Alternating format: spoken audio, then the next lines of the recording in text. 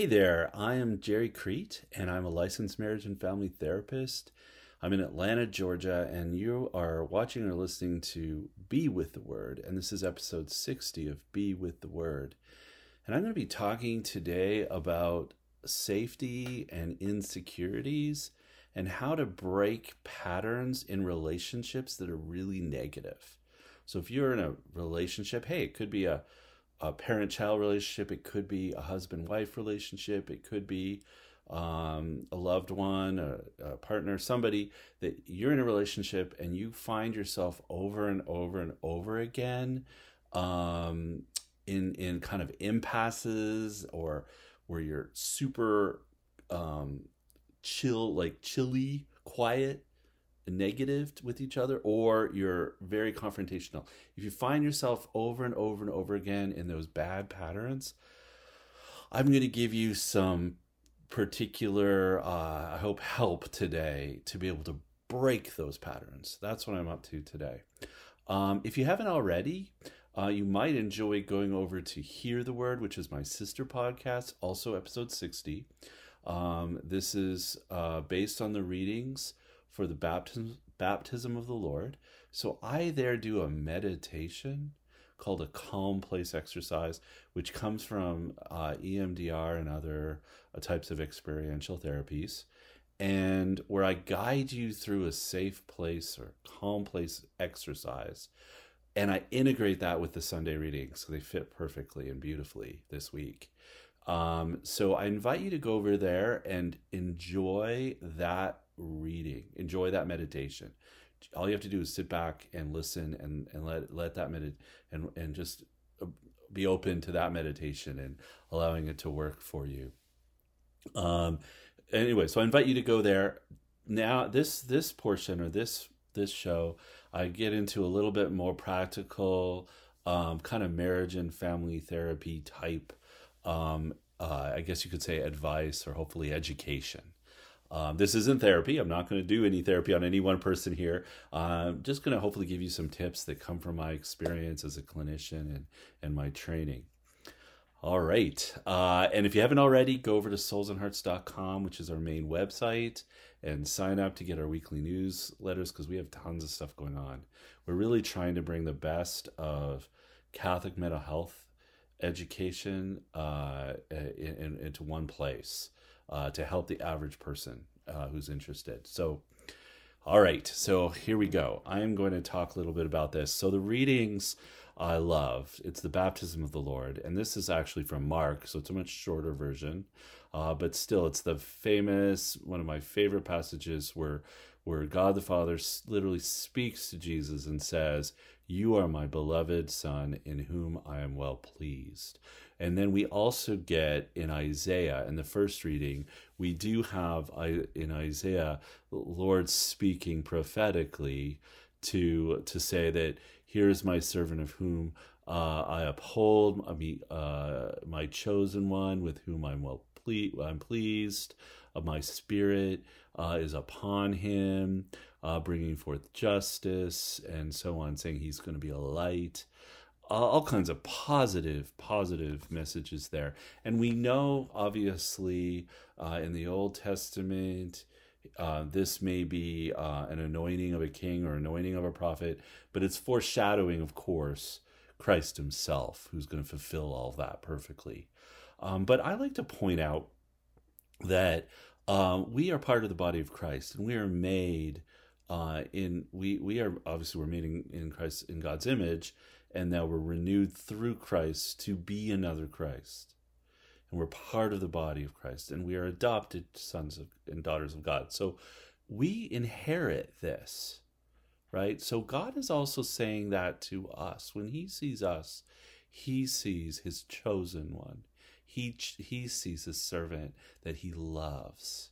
And he sees us as also bringing that and being a light to others, right? So even though we mess up, and we're sinful, and we have all kinds of troubles going on, and we're imperfect. As I mentioned, I do mention this in the meditation, God sees through all of that and sees our heart, knows who we really are, And in that affirmation, it calls us and motivates us to really pick up that mantle, to really be the person he made us to be, that he called us to, that we really are, that will be fulfilling to us, right? So we really need to hear those words. So how did I go from that to being able to talk about how to break out of locked bad patterns in relationships? All right. I've been influenced to a great extent and trained in what's called emotionally focused couples therapy, and it's a type of therapy that was developed by Sue Johnson and Leslie Greenberg, and it's very empirically validated, and you can look it up and you can read. There's great books like Sue Johnson's "Hold Me Tight." It's a fantastic book, and there's also a Christian version of that. So there's tons of resources on it. I'm just going to give you a little bit of a tip from it, because she really draws from attachment theory. And in that actual therapy, she does a lot of experiential work.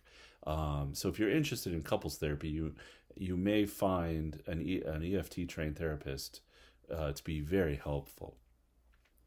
All right. But what I want to get at is just a few tips that maybe you could put into practice now. And how does it relate to the readings?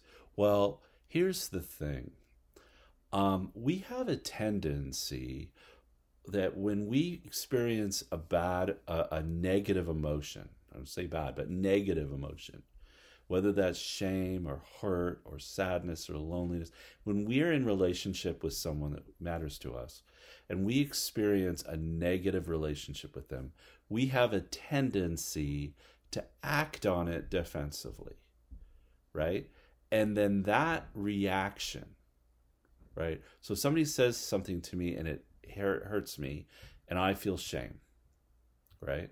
Like somebody says something like, I don't know, hey, you didn't take care of that bill you said you were going to, right?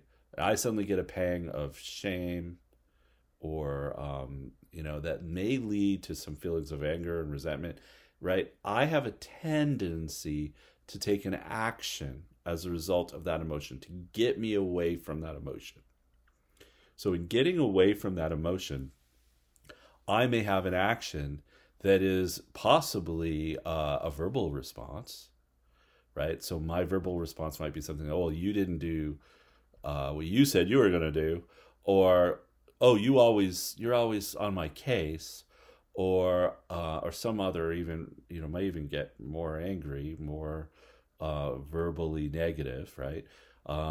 Use expletives or something. Or I might have a tendency to just block it out, just not respond, mumble something or not say anything or walk away. But any kind of reaction like that is getting me away from the bad feeling, right? That I don't like. But what's happening is that reaction causes now a negative emotion in my partner, or my loved one, or my spouse, whoever it is I'm in relationship with, right? And then let's say for example, I do you never took care of what you're supposed to do, something like that. That may ping another reaction in that person. They may feel hurt. They may feel shame also, or something, or guilt, or just, feel very lonely, feel very disconnected, some negative feeling in them, right? That then causes, right, a ping reaction back to protect themselves and avoid that emotion. So the reaction back might be for them, see, you never listened to me. And then it becomes like a defensive reaction again, right? Or, it could be, again, verbal, or it could be physical. Sometimes people get physical and they slam doors, or they throw things, or they stomp away. But it's another reaction to avoid, again, now their deeper feelings that they don't want to feel, right? And of course, there's the anger and resentment that builds, right? And anger and resentment is usually not the core emotion. Sometimes it is, but it's not usually the core emotion. It's the emotion that shows up to protect us from the emotions that actually hurt a lot, right? Because deep down, what's happening deep down, right, is you're in relationship with this person. You care about them. Otherwise, you wouldn't be in a relationship. Otherwise, you wouldn't be having negative feelings when you feel stung. So you're in relationship with this person, and and all of a sudden it triggers an insecurity deep down. Maybe they don't really love me. Maybe they don't really care about me. Maybe they don't really want me. Maybe I'm not good at what I do. Maybe I'm a terrible child, husband, wife, whatever it is, right? It pings a deeper feeling underneath that is intolerable, right? Intolerable and scary. And so that negative reaction causes the defensive move, right? Or offensive or whatnot. But what happens is this is like an infinity cycle. It just goes on and on. Something is said, it's kind of negative. It causes a bad feeling. You're afraid of the implications of that bad feeling. So it causes you to feel anger and then to do something else in response, or to not do something, but specifically not to do something, like silent treatment or something, or something physical or verbal that causes in that other person a bad feeling, which causes them to have anger and resentment, causes them to take some kind of action, which then causes another bad emotion in you, and it goes on and on forever. All right. So that cycle, that pattern, hey, Sue Johnson calls it a dance, that goes on and on and on, can really do damage over time. So let's stop and let's hear what the scriptures have to say, because they can be our guide here, because it really helps to understand. Here is God. He is talking to, potentially in Isaiah, he's talking to his prophet. He's talking to the person who's going to make change in Israel. Now we have to remember that Israel, has their high points, but they have a lot of low points all the time. They're always falling away in some way. So Israel as a nation is imperfect. Israel as a nation is often unfaithful. Israel as a nation is often failing, and so on. So what does God do? He reaches in and he says, in this case, he's usually calling a person, and ultimately he's bringing in Christ. But here he's saying, here's my servant whom I uphold, my chosen one with whom I am pleased, and in whom I put my spirit. And he says, I have called you for the victory of justice. I have grasped you by the hand. I formed you and set you as a covenant of the people, a light for the nations. And of course, we know that's a particular relationship with God and his people, right? But let's look at it. What is he saying here? He says, I'm pleased with you. And he says, I will hold your hand, right? You are a light.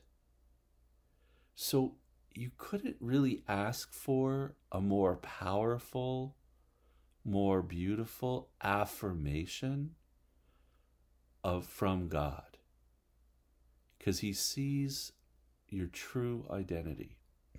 So I get it. That's a different relationship than we have with God than with other humans, but we can apply some of the principles. In other words, when you get that sting, okay, the hurt feeling, here's the thing, and it's very difficult to do, and it will require really taking deep breaths and pausing, because what we're really trying to do is prevent the almost automatic defensive reaction. And we want to stop for a moment and reverse the cycle. Um, and we want to be able to look at the other person and affirm them. It seems this is like turn the other cheek, literally, because instead of responding with anger and resentment and then who knows what as an action, we're choosing instead to say, I see you. Wherever that came from, that negative thing that you just said that hurt my feelings, wherever that came from must have come from a hurt place. I don't know what it is yet. But I'm going to look at this other person and I'm going to notice what is beautiful about them. And I'm going to notice that in this relationship, and it might depend on the relationship. If it's a husband and wife, you can literally say, I chose you. If it's a child, I treasure you. If it's a parent, I'm grateful for you. Whatever it is, find what it is, irrespective of what's happening in the moment. Find what it is that you know is true. Maybe there's a part of you that's scared it's not, but is able to say, I get it, that's a fear. Of course, I have that fear when I'm feeling bad, but I'm going to choose right now to acknowledge what I know is true and good about this other person. And that's my first step. So I'm going to lead with that lead leg. And then I'm also going to be able to allow that to happen and also to say, but that really hurt my feelings. Or I'm sad about that, or I feel bad about it. Right? Because the key here is affirming the relationship and the attachment that's important first, before you then say, but this bothered me, or this hurt me, or this didn't seem fair, this doesn't seem to be okay, but that's how I feel, tell me about it. Because what you're wanting to do, because when we get into the point where we're either the silent treatment or the angry comebacks or the sarcasm, whatever it is, we're only seeing the surface.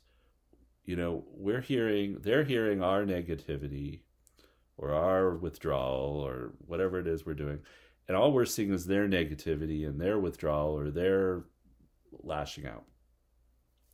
What I'm calling you to here is to go underneath and see what's really at play.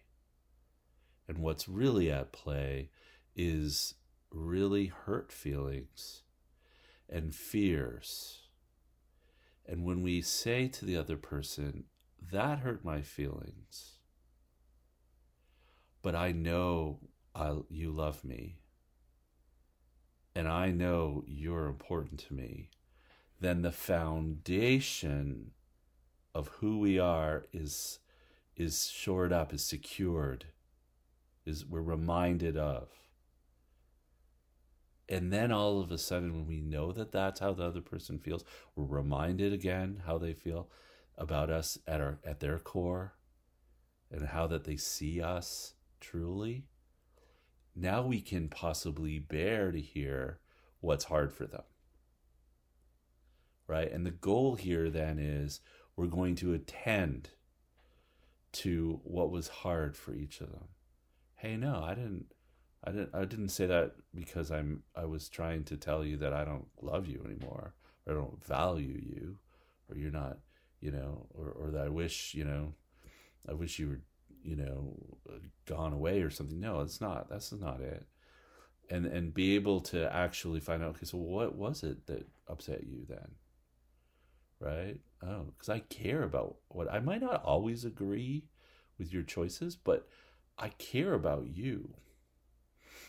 And I care about your feelings. It matters to me. And so that then allows really to be able to get past the weeds and really be able to support one another. All right. So I know I could say more, and it might be helpful at some point, right, to do this therapy with an actual therapist. If you're wanting to work through this problem with your say it's your spouse or someone. But I hope I've given you something to think on and reflect on, and maybe even to put into practice. Because this is hard. It's not easy. There's a reason we want to avoid those difficult emotions, because it creates vulnerability. If you've heard me talk on trauma, I do it. I'll do it again in the future. I've done it in other places. We know that when we've been hurt before in a space of vulnerability, we really don't want to go back there. It's hard. But that's the challenge.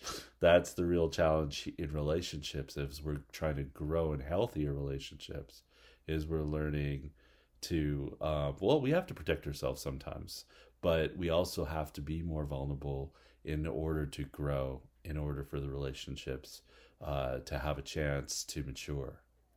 All right, so I'm going to wrap that up for today. It's a slightly shorter episode, but I think the meditation's also really helpful. So I hope you'll go over to hear the word and hear the meditation. I hope you'll come over to Souls and Hearts, like I mentioned before. I hope you'll check out Dr. Peter's podcast on Resilient Catholic podcast and on the coronavirus crisis. I'm sorry, I always mumbling up the names of everything. It's all on the website, so I hope you'll check out our website. And I really look forward to chatting with you again next time. And until we meet again, be still, believe, be loved. Take good care.